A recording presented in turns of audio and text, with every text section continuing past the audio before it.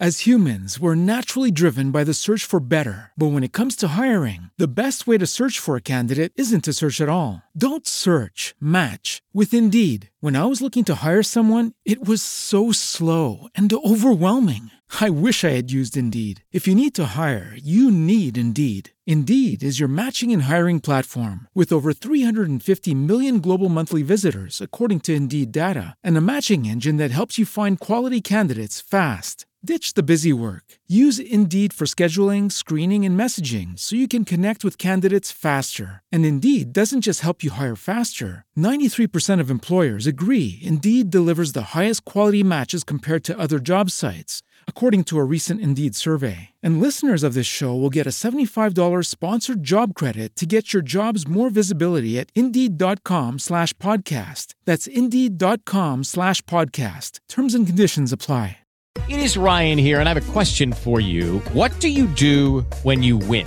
Like, are you a fist pumper, a woo-hooer, a hand clapper, a high fiver? I kind of like the high five, but if you want to hone in on those winning moves, check out Chumba Casino. At ChumbaCasino.com, choose from hundreds of social casino-style games for your chance to redeem serious cash prizes. There are new game releases weekly, plus free daily bonuses, so don't wait. Start having the most fun ever at ChumbaCasino.com. No purchase necessary. VGW Group. Void where prohibited by law. See terms and conditions. 18+.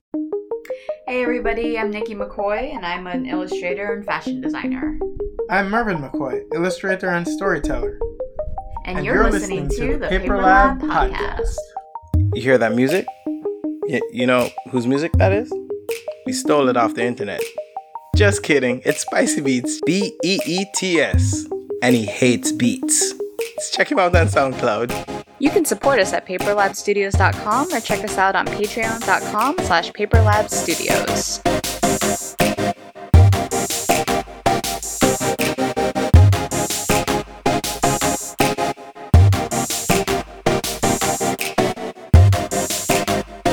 And wow, look at that. We're back again. That's ridiculous. We're back again. That's a redundancy. I was taught better than that. My English teacher would have humiliated me as she did most of us in class. She did a whole, I don't see any A's or B's beside your name.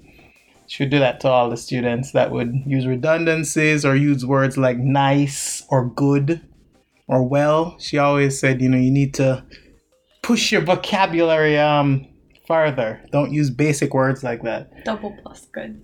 Yeah, double plus good. Yeah, look at that. Who's that in the background? That's Nicole, as you expect. But guess who else we have? Yeah, and hey, how's it going? Yeah, Mr. Nate. Back again. Shit. Here we go again.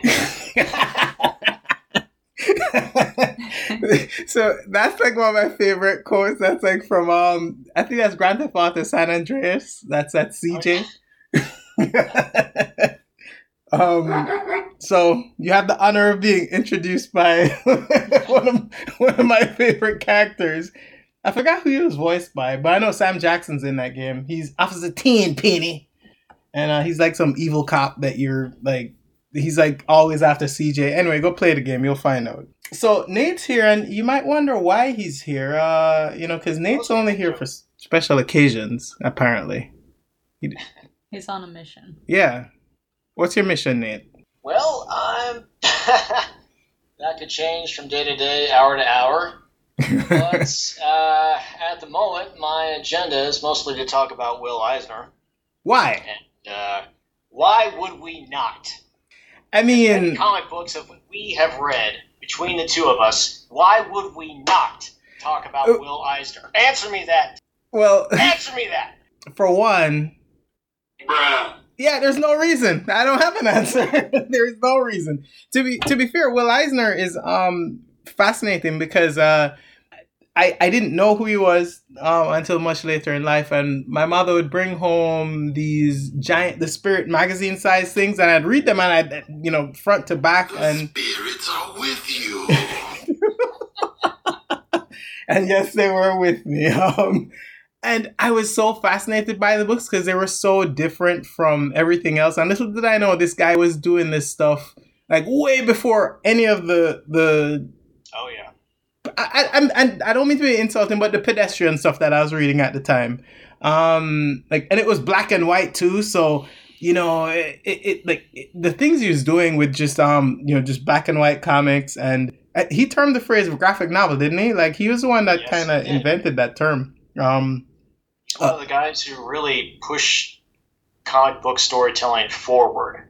Yeah. Dragged and screamed it into more modern looks. He's the first guy to actually use things like dramatic lighting and cinematic camera angles and things like that. Yeah, and he was working mostly in the 40s and the 50s, which back then everybody thought comic books would just sort of come and go and fade out. No one was taking it seriously. Well, as Alan Moore said, wasn't it all really just to launder, you know, mob money anyway? So I mean, why would you take it seriously? It was money laundering. I can believe it. Most of the operation was so lackadaisical, and I mean, to be fair, it's not like it's necessarily changed now. It's just that you can you can pretty it up with a lot more colors, and there's a lot more flash you can do to kind of hide what's going on.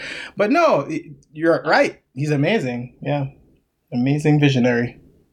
Yeah, he was actually doing freelance jobs while still in high school. When he was 13, his mom sat him down and said, "Look, it's time you start bringing in some money to the household." That's good parenting. Yeah, they were coming up in the Depression. Hell yeah. You know, and he was really living in New York tenements at the time, which, you know, those experiences he went on later to draw from when he created his graphic novel, A Contract with God. Yeah. But yeah, he I think he's also a great, you know, not to kind of zone in too much. He was a great Jewish voice, because a lot of his a lot of his stories kind of, you can learn a lot actually about the culture and just the people, and, you know, just the depth of just thought and diversity within that group. Because he was very much about, you know, sharing, you know, his background and beliefs, and not just in a religious sense, just like I say, a cultural sense. Very, very interesting. If I got your mother that book about the, oh my gosh, I keep forgetting. You might know the one about the Chronicles of something. I don't know why I can't remember the name. It was about. Are you talking about The Plot? Yeah, The Plot. Plot. Yes. I haven't actually read that one, but I know it deals with anti-Semitic. Yep. Where a lot of that stuff comes from. Yep. And that's the type of guy he was. You know what I mean? He did a lot of interesting work like that. So, Nicole, you're a huge Will Eisner fan, as we learned. Yeah. Really? I wrote the book. Oh, absolutely. Wow. Yeah. Yeah, what? You're Jewish? Yeah. You know nothing about this man? He wrote The Spirit. That's it. You love the movie, don't you? The movie was terrible. Yeah, the Spirit is you're right. Let's not talk about the movie. With you. But to be fair, though, for what the movie is, I feel like Frank Miller was also a huge quote unquote disciple of Will Eisner. Like, Frank Miller isn't Frank Miller because of a guy like Will Eisner. He was friends with the guy. Exactly. Exactly. And he, from what I understand, he took the job of directing The Spirit because he wanted to make sure somebody got it right. Yeah. Which, well, isn't how it turned out. Yeah. It's you know. You have a movie with all kinds of amazing lines like, "I'm gonna kill you all kinds of dead." That is deep, though. I'm just saying. Brilliance right there. I think that is the height of artistry. I'm about to end this man's whole career. Yeah. I mean, I think it did. His career, it peaked with that one line. I mean, maybe the studio wanted him to make a Sin City. Maybe. Probably. Who knows? Contribution factor. But no, sorry, back to your point about the spirit, though. The actual real spirit. Okay, a bit of history about it. This whole spirit thing began in 1939 when Eisner was approached by a publisher named Everett Busy Arnold about creating a character that would appear in the Sunday comics as a sort of supplement that would help newspapers compete with this new publishing thing called comic books that was going on. And at the time, Will Eisner, he was developing this character. He saw more of a private investigator, but the newspaper was looking for more of a superhero sort of deal. So Eisner just slapped on a domino face mask and gloves on this guy who was just wearing a suit and a hat, and there you go. You got a superhero-ish character. I respect the audacity of that guy. He's like, here. I love that. Like, I respect that so much. Oh, man. He often said later times that he felt kind of silly drawing this character who would interact normally with people and getting these slice of life / crime situations where he's wearing this weird domino face mask like it didn't even matter. The domino mask is funny because I think now a dude walking around in a domino mask, people would just say, "Hey, I think you got holes in your face mask." That's about it. It'll be pretty. Even just wearing a domino mask, I think, would be acceptable in society at this point. Maybe. Yeah, and a fedora, you'd be like, "Okay, cool. That's just his personal stuff." Yeah. People would think wearing gloves all the time would be normal as well.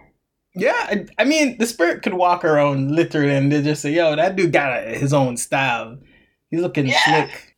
But, he had his own studio that he was working with a couple other artists and creators to keep the spirit going. And then he got drafted into the Army in 1941.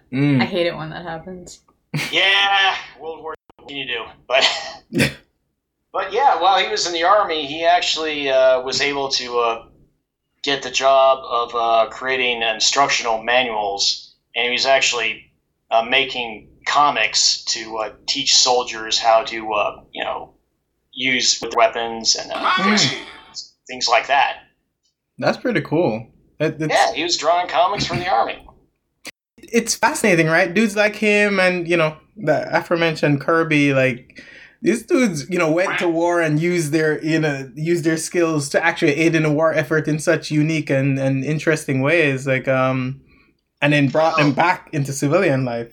The skills. Well, I understand. Jack Kirby actually tried to convince he should be making instructional manuals, but nobody took him seriously, and they just sent him out onto the front lines. Where he did use his drawing skills to draw maps. That's what I was. Yeah.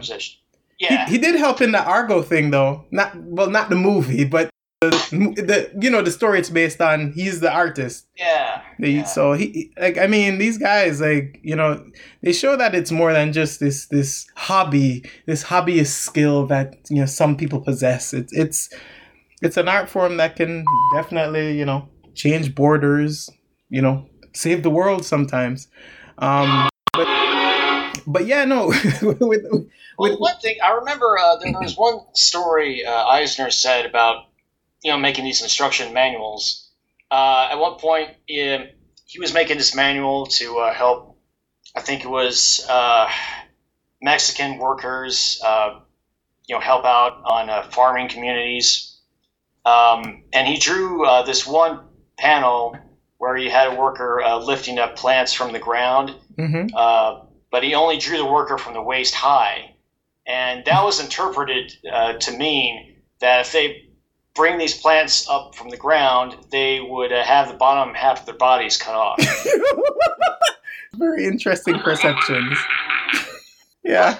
Yeah, he, kept drawing manuals while he was in the Army until his time was up. And while he was away, his studio actually kept working on spirit stories and churning out material for him. They were just basically goading his work.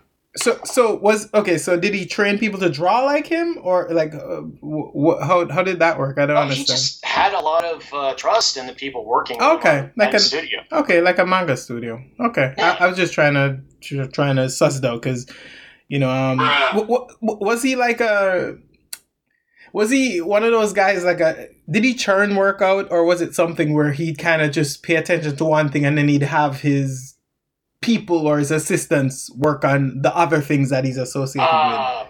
I don't pretend to know all the details. I know he went right back to working on the Spirit after his time in the Army was finished. Gotcha.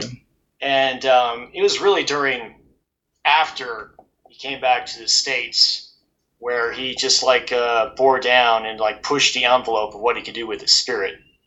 And he was doing some crazy surreal things with it. I mean, he never actually had too much of a set logo for the Spirit. He was always redesigning that, incorporating it into the scenes of the story. You'd have tenement buildings and the shapes of the logo, the letters of the Spirit. And apparently the newspapers hated that. Yeah, because he's breaking. Here's the thing: that guy is the enemy of the corporate mentality. Because as you're saying, he's reinventing and he's doing new things and he's pushing boundaries every time he does this thing. People like that hate that because they can't wrap their minds around it. For one, they don't want to understand it because it's not about a smarts thing. It's just they're so regimented. It scares them, So I love that he did that. He terrified these people. And for what I understood, he never took guff from anybody. He would just walk off jobs or just not take on certain types of things or just, say whatever and move on. It was tough. Hence the whole domino mask thing. That's how he works. That's kind of a nice analogy for Eisner's thing. It's this is not what I'm interested in doing. I'm going to find a way to make it interest me, and if you don't like it, because I'm sure if they didn't like that, then there probably would be no Spirit. If they weren't willing to accept the domino mask, you probably wouldn't have the character. One quick thing about the newspapers and Will Eisner and Spirit. One problem they had with the Spirit is because there wasn't a logo that they could use in advertisements, and they wanted to put up notices on buses and just all around the city where they could have the Spirit logo as well as illustrations, but they had a hard time with that just because Will Eisner kept redesigning the logo. But here's the thing about that shows the lack of creative thinking, because just choose one or just use his image. Guys, it's not that hard because these guys have such a regimented mind. Look at that. But there's not a logo. And they literally shut down. I was gonna ask, how many different cartoon characters were running around with, a domino mask, and his look is pretty iconic. It's pretty iconic. You might say, oh, he looks generic, but you look at the Spirit. He doesn't look like Crimson Avenger. He doesn't look. I guess the Lone Ranger somebody could say, but he's not wearing a cowboy. Robin. Yeah, but he wears pants at least. Yeah. Well, though I'm sure out there on Tumblr somewhere there's a Spirit Robin mashup. he's wearing blue scale undies. I never knew I needed. Yeah, I'm just saying I might. It's funny though that you say that about the logos, because it's how does that really stop you from advertising this guy? If it's so, because it was doing well, right? Yeah, exactly. Actually, it kept going through the 40s up until 1950 when Eisner was just finished with the Spirit, and afterwards, Spirit just kept being reprinted through the 60s and 70s. Yeah, it's they treat the audience like they're dumb in a lot of ways, because if he's already that popular, the imagery. How many times have you seen something and you're not sure what it is, and you're like, oh wait, there's usually somebody. or friend circle, especially back then when you don't have any distractions. You're not looking at your phone while walking. So there's a picture of some dude on a bus. It's like, or whatever, wherever they're going to plaster his face. It's like, oh, interesting. It's in the Sunday, whatever. I'll check this out. It's fine. But either way, alas, that's just the corporate mindset. Yeah. So, and after after Eisner was done with The Spirit in 1952, he went on to form his own company that would actually do the same thing he did in the Army. He made instructional material with comics for smart guy. You say the word comics, I assume superhero. You know what I mean? And it's a medium and not the genre. It's a way to express ideas. And that's exactly what that man did. He used it for ideas. Message. But how did that business go though? His instructional manual business. I understand it kept him fed. He did a contract with God in 1978. Was there anything in particular that kind of, roused him to do contract with God, or was it just something that he was working on in the background? Do you know at least? I don't know. Okay, I was just curious. Haven't looked that far into what he did then. I know when he started taking around a contract with God in 1978, he tried a traditional book publishers, but nobody knew it. He was the first guy to actually use the term graphic novel to describe anything. And people looked at him like he was out of his mind. You can't have graphics and not pictures and words? You crazy. Of course, these days, publishers are handing out $1 million contracts for graphic novels and original material like that. Yeah, they refuse to even use the word comics. It's this really fascinating thing. But did him and Jack Kirby ever cross paths or anything? I don't know if you know this or not. Jack Kirby actually did work with them when Will Eisner and I think it was Jerry Iger had their own studio going to create new comic material. It was before he did The Spirit. Okay. I'm gonna have to rewind. Yeah, that's fine. But it was in high school he was doing freelance illustrating work until he graduated, and then he was actually friends with who was it? Oh yeah, Bob Kane, the guy who later went on to help create Batman. Yeah. And it was actually Bob Kane who encouraged Will Eisner to give comics a try. Wow, Bob Kane did something good in his life. Wow. Well, hey, broken clock, right? You mentioned Bob Kane encouraged Eisner to work in comics, so yeah, I'm saying he did one good thing in his life. I mean, just giving him credit, posthumously, but still credit. So one of the funniest things about Bob Kane, you should try this. Everybody should look this up. Look up on YouTube, Bob Kane Stanley. That's drawing show Stanley used to have? Yeah. Yes. Yeah. There is, oh my God. That and the episode with the Image guys are two of my favorite episodes. Because it's so awkward and you're like, are they being passive aggressive or are they being aggressive? What's going on here? But look up the Bob Kane Stanley going, because Bob Kane keeps making digs, and he's probably just he's cracking jokes. But if you know anything of Bob Kane in history, you're probably like, he's probably just saying what's on his mind. But either way, Bob Kane was making Stanley uncomfortable. I don't think it was. They were just digging at each other, but it's a type of digs. It's Stanley has a way with him where he can.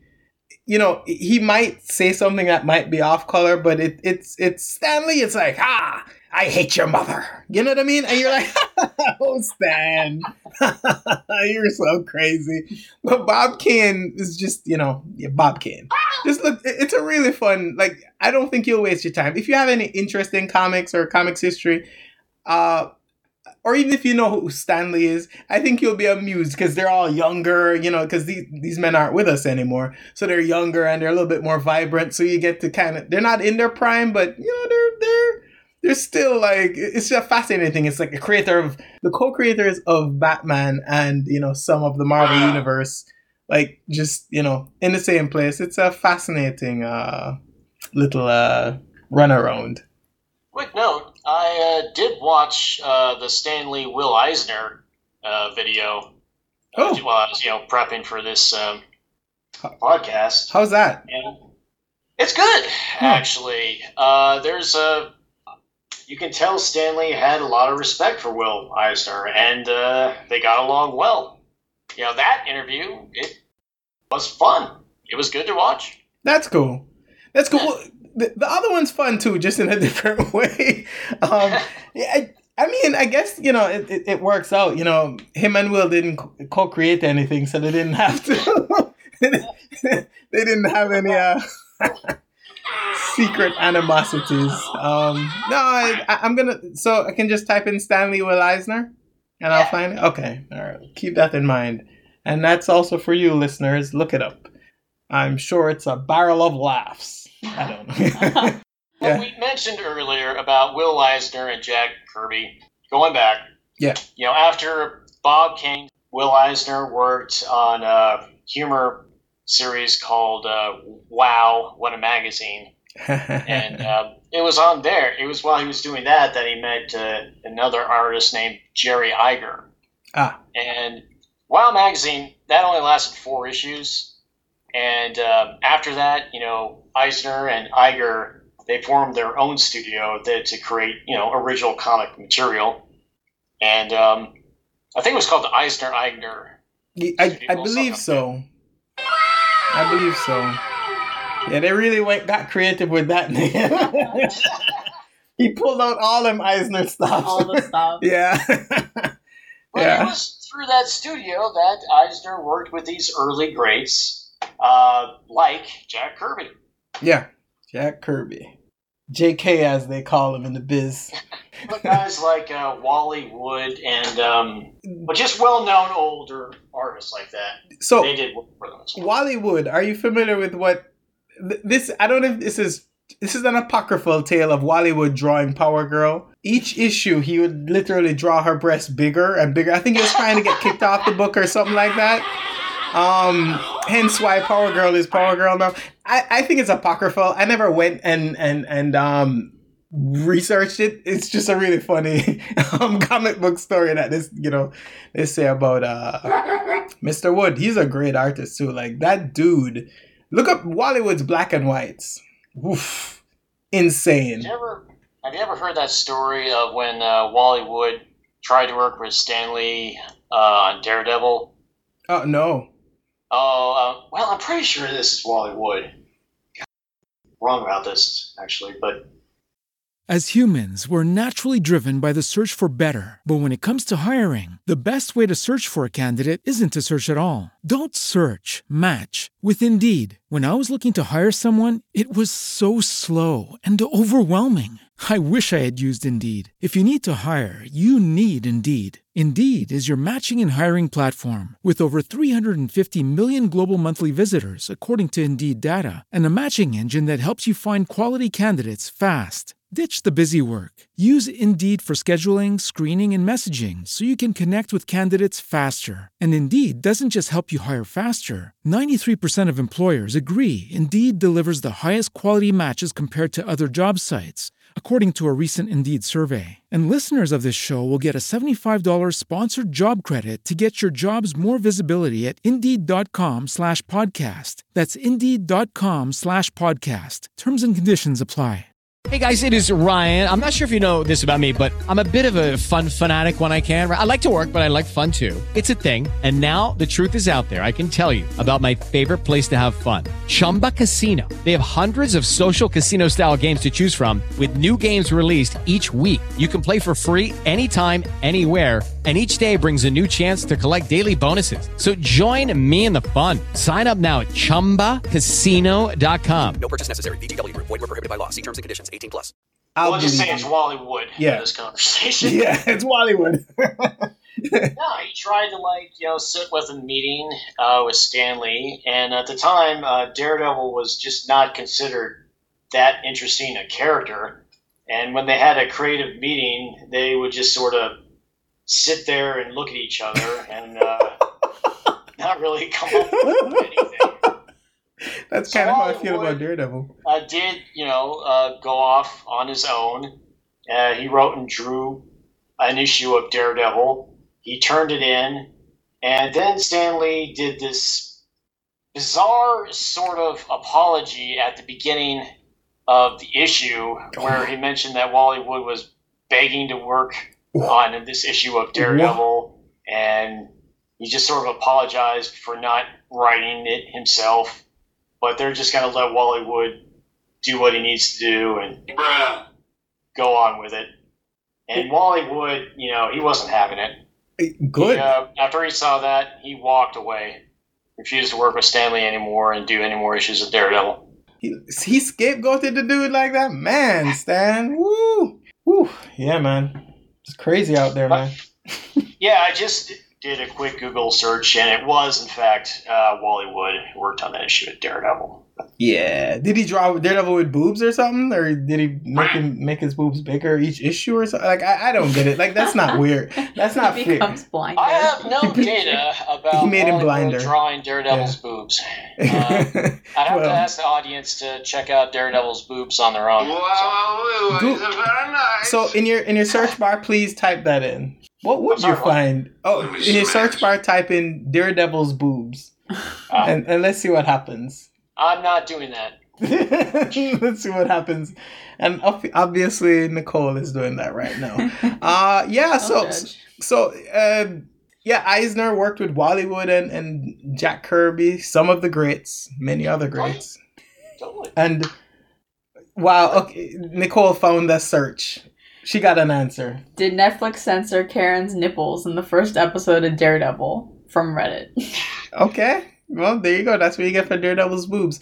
But I have to ask you a question, though, about Eisner. Why do you think, after all that, what was the point of doing the instruction manuals as opposed to the comics? Because if I understand correctly, right, if Bob Kane encouraged him to do comics,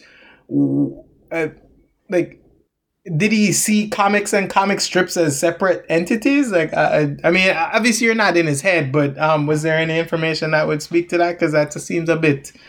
It's kind of strange. Did he look down on comics in a bit of a way, like the super, yeah. I think he was working at a couple levels above what he saw going on in comics in general. Yeah, and he still is. There's one quote he said where, when the opportunity to do the Spirit came along, he jumped at it. He left the studio he formed with Jerry Iger in order to go do the Spirit. Because at the time, he said up front that comics were considered a ghetto sort of art form. Woof. And nobody was taking it seriously. And with the Spirit, he saw this opportunity to do something just next level. Got you. And plus, back then, all the money in comics was in newspaper strips. Got you. That paid much better than did back then. And you just saw, all the best artists, they were, using newspaper strips to do things like Prince Valiant, Flash Gordon. He just lavishly illustrated stories. Well, in comics, you had I don't want to say Shazam and just the lower tier of artistic talent. No, Bridwell will not appreciate you saying that, but no, I understand your point. Like they're definitely not as involved as some of those strips. Quick fact: Jack Kirby had a couple pages for Shazam, and that was starting to get going. And at the time, he didn't think that it was never going to go anywhere, so he just didn't sign his name. And he was shocked when Shazam took off, and it was actually a hit at the time. Well, Shazam, like, I felt cornered a market that early Superman cornered initially. Like, it was just so whimsical. And some of those stories are pretty insane. Like, if a guy like a Morrison wanted to take those on, it would be some mind-bending stuff, because the story structures are so strange and weird, and the enemies are weird, and the resolutions are weird. Like, and it's all about words, because that's where the powers come from. Foster Society of Evil and Mr. Mine. Yeah, characters like Taki Tani. You invoke a god's name and you become a god. Like, I mean, it's a fascinating concept. Like, I mean, you're spreading your power out to your friends and family so they can become gods as well. Yeah, it's there's a lot you can do with that concept if you want to, get ridiculous with it. I mean, I guess Alan Moore did it with Miracle Man in a way. Yeah, totally. That's my favorite Alan Moore book, but whatever. It's not about Alan Moore. It's not about you, sir. It's not about Jerusalem. And Jerusalem is his novel, not the other Jerusalem. Or is it? Or is it, Nicole? No, I was just... Eisner. Yeah. After he finally was able to publish The Contract with God, and he had all this success, later in life, he did a series of lectures at, what was that? Yeah, the School of Visual Arts in New York. Yeah. And those classes led to his two books called Comics and Sequential Art and Graphic Storytelling and Visual Narrative. And those are like, standard teaching materials today for comic book artists. Yeah, they're good books. I mean, I own them. I like a little bit more, making comics. I like that type of teaching. I like practical hands-on stuff. But they're excellent books. You will... Well, if you're paying attention to reading comics and sequential art or whatever, you will come away with a newfound appreciation for the art form.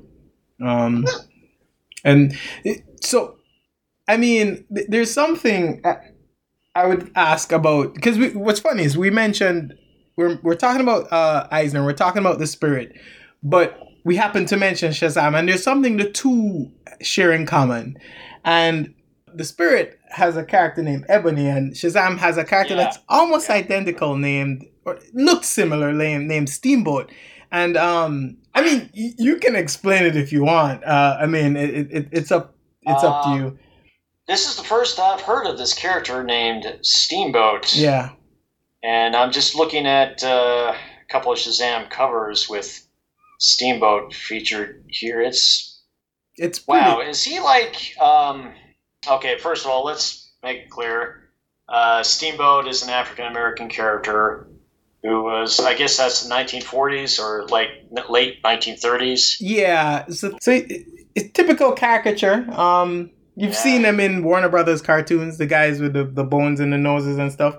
Ebony was in a similar vein, and it's they're very complicated things. To be clear, Ebony, the character called Ebony, was the Spirit's sidekick. Yeah. In that comic strip. If you didn't know he was black, his name's Ebony. Style, I guess it leaned towards this, toward elements of, like humor strips and caricatures. It's a very fluid form, and a lot of, facial expressions did verge on cartoony. But when he drew Ebony, wow.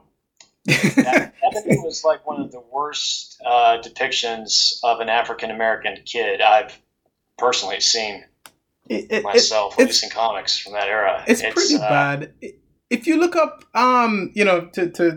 I guess this is going to get an explicit on this episode. If you look up, which it shouldn't, but like it's just a Sambo archetype. That's kind of what those characters. That's a good analogy. Actually. Yeah.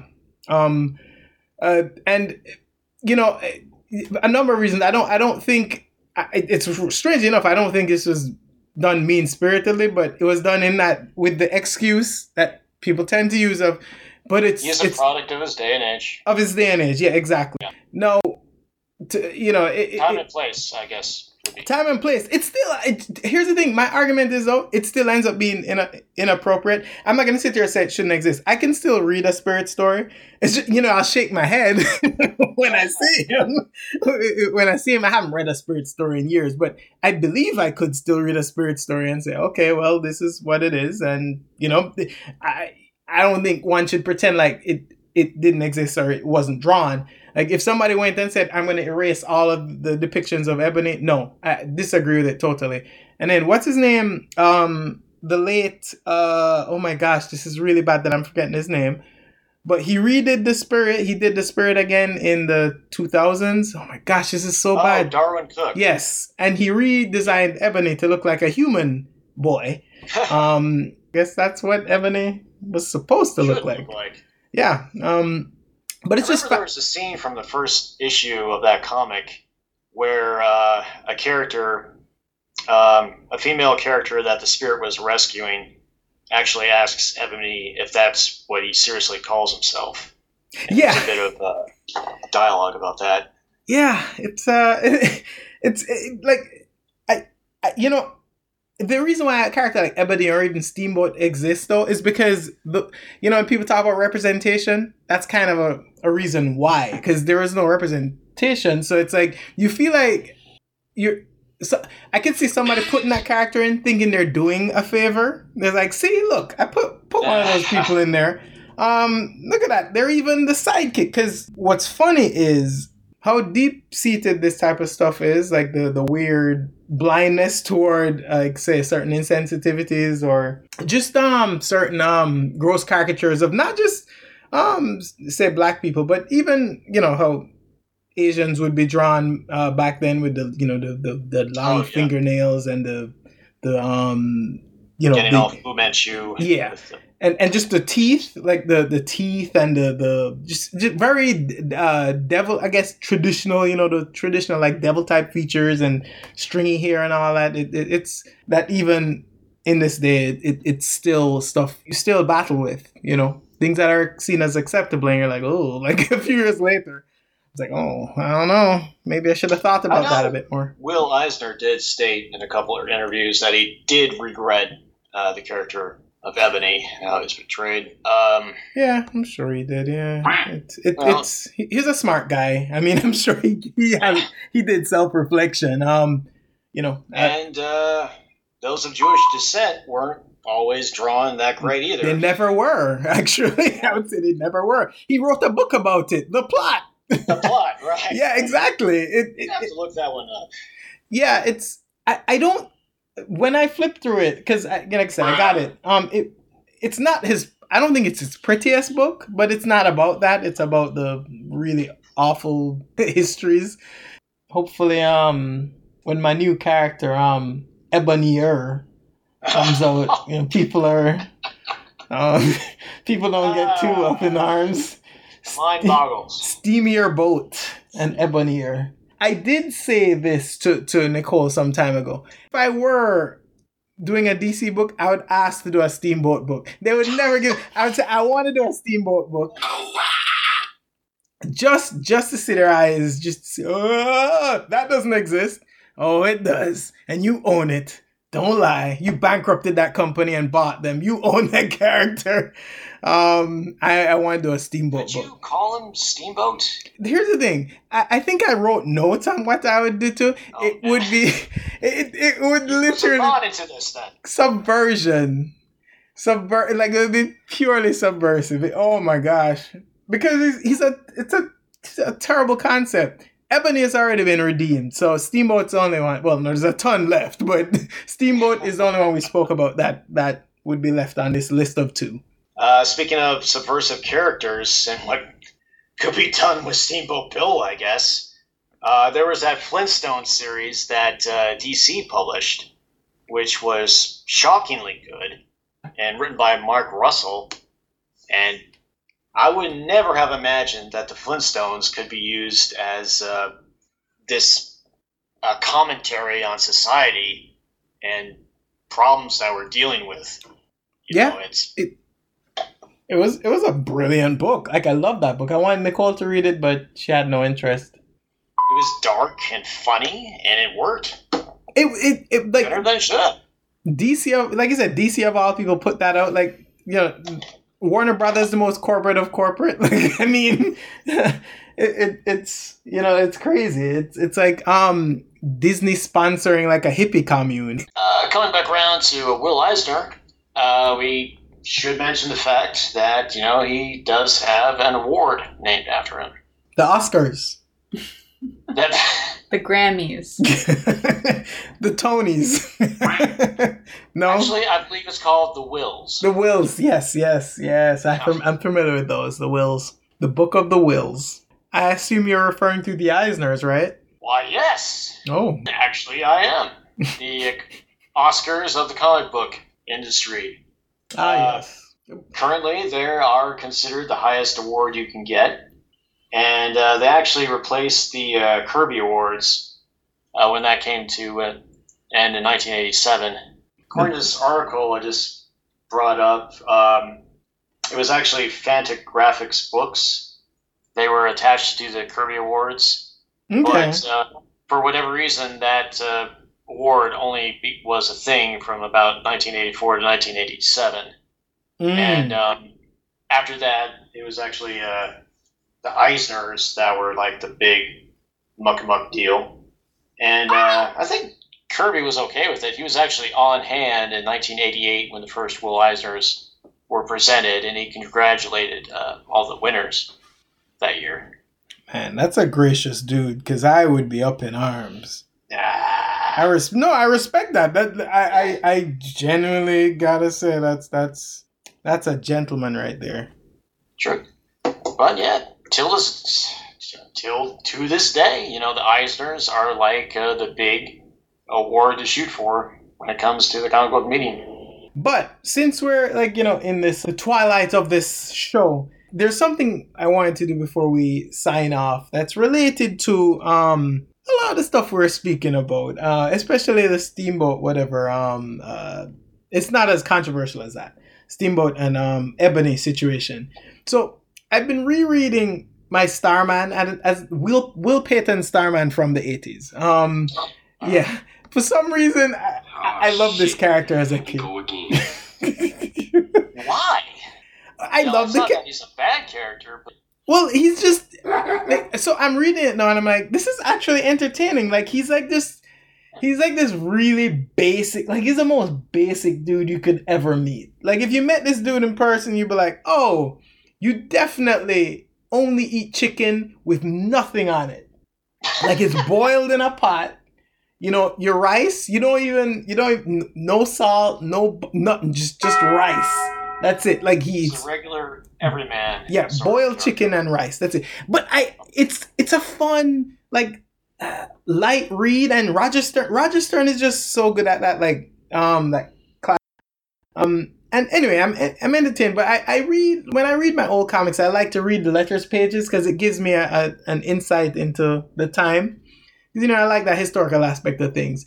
And one thing I'll tell you about letters columns in general, anybody that says that people have gotten worse and are meaner, no, people are always terrible, because you read a letters column and you encounter some really dickish people. Like, one thing... This guy says he hates the female character in the book who's his sister.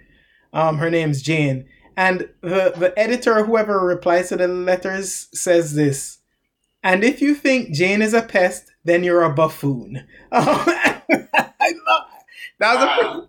That was a pretty great response. But that wasn't what I wanted to bring up. It's right here in this letter. This person complains about Starman's color being changed every panel.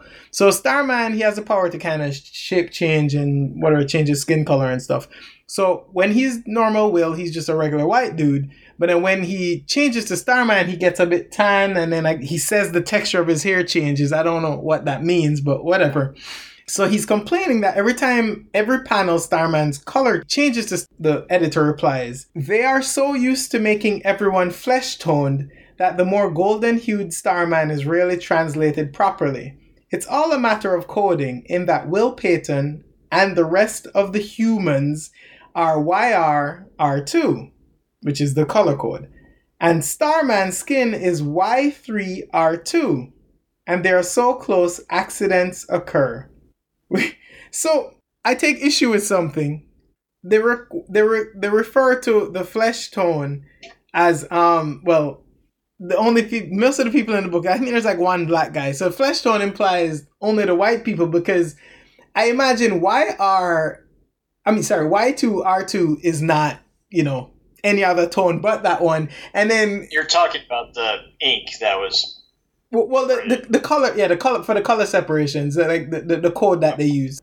So, and it's funny because he refers to them as humans. And I know there was no offense or it meant, but it kind of goes back to that the stuff we were talking about earlier. It's this thing where since it's outer side, outer mind, since it's not relevant to you. So yes, flesh tone is that, even when you use a marker or whatnot, when I'm coloring, it's easier to find the right tones for, like, if I have to color a white person. Even growing up coloring, I learned to color and draw white people way before you color anybody of color, period, actually. I definitely wasn't practicing drawing Asian people because they're not around, they're not in front of you. So you have to think about it. If all you have are caricatures, imagine what you end up doing. You get what I'm saying? You're drawing caricatures of caricatures. Exactly, and you don't really learn the proper things. And I've made this joke before. A lot of times, sad to say, a lot of artists don't actually know how to draw anybody that's not necessarily white. Like, I've seen so many jacked up hairdos on characters of many stripes. I can specifically speak to like there's a drawing recently, and I don't want to call out the artist, but he's a prominent one, and he drew a Superman, and it's Superman of Earth 23. And whoa, that hairline is jacked up. Superman of Earth 20. The African American. Yeah, President Superman, the black one. One of the black Supermen, I guess, because you have the other one. But yeah, no, it's Obama Superman. Yeah, I guess he is Obama Superman, because that's what inspired what's his name, Morrison, to create him. Yeah. So that's my Starman thing. I just found it to be funny because human and flesh tone, like it normalizes everything. It's like that's the default. You know what I mean? Like in the character creator, character's white, and then you add everything else or subtract. What was the 1980s anyway? What could he do? Well, 12 he fly. 12 issues in, he doesn't even know. But he can, he's a living star. Like there's a star inside him, and then the rest is just a shell. Like the beam that hit him changed him. So he can fly at Mach speeds. He can shape change. I don't know what that has to do with being a star. He can heat himself up. So, because he doesn't know how to, I think he can shoot blasts, but he learns that eventually. Because he can heat himself up. He can, wow. I guess he's also got super strength, I take it. Yes, sorry, my bad. Yeah. He's durable, but I don't think he's invulnerable because he got his head knocked in a few times. He doesn't breathe or anything. Like I say, he's a living star, so he doesn't have regular human faculties. But yeah, it's a fascinating. I would give this to actually, I don't think a kid would read this, but either way, I thought about it. I'm like, it's too many words. It's a pleasant read for me. I'm actually engaged. I don't know why. Like I say, I can't explain why. I think Roger Stern is a great writer. Is just So yeah. On that wonderful Starmanish note, did you have anything to add, Nicole? I know you were so talkative this episode. Very, very. Oh shit! Here we go again. Okay, yeah, here we go again. You can find me on Instagram at Tippertan. Wow, she said that real quick. Do you want to be found, Nate? Not at this time. Exactly. I agree. I don't want to be found either, but she said Instagram, so I gotta say it too. Paper Lab Studios, that's what we're on Instagram, and paperlabstudios.com. That's the internets, the websites, the www. Toilets are always funny. Jefferson. I'm gonna kill you all kinds dead. I had you beat like eggs. Heck you did. No egg on my face! Not a glob!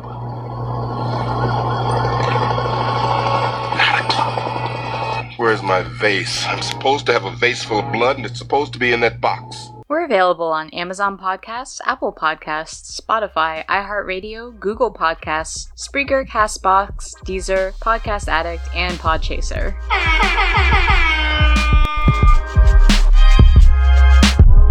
Discovery's 4 computers now have primary control of critical vehicle functions.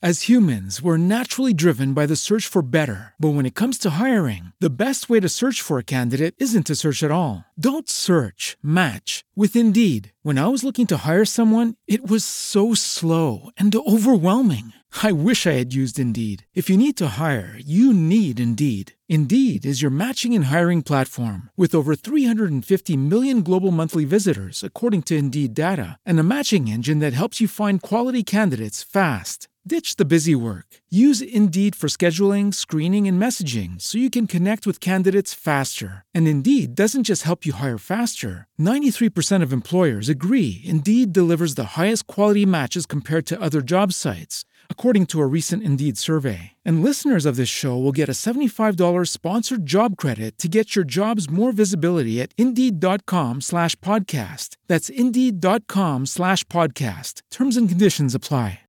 With Lucky Land Slots, you can get lucky just about anywhere. Dearly beloved, we are gathered here today to... Has anyone seen the bride and groom?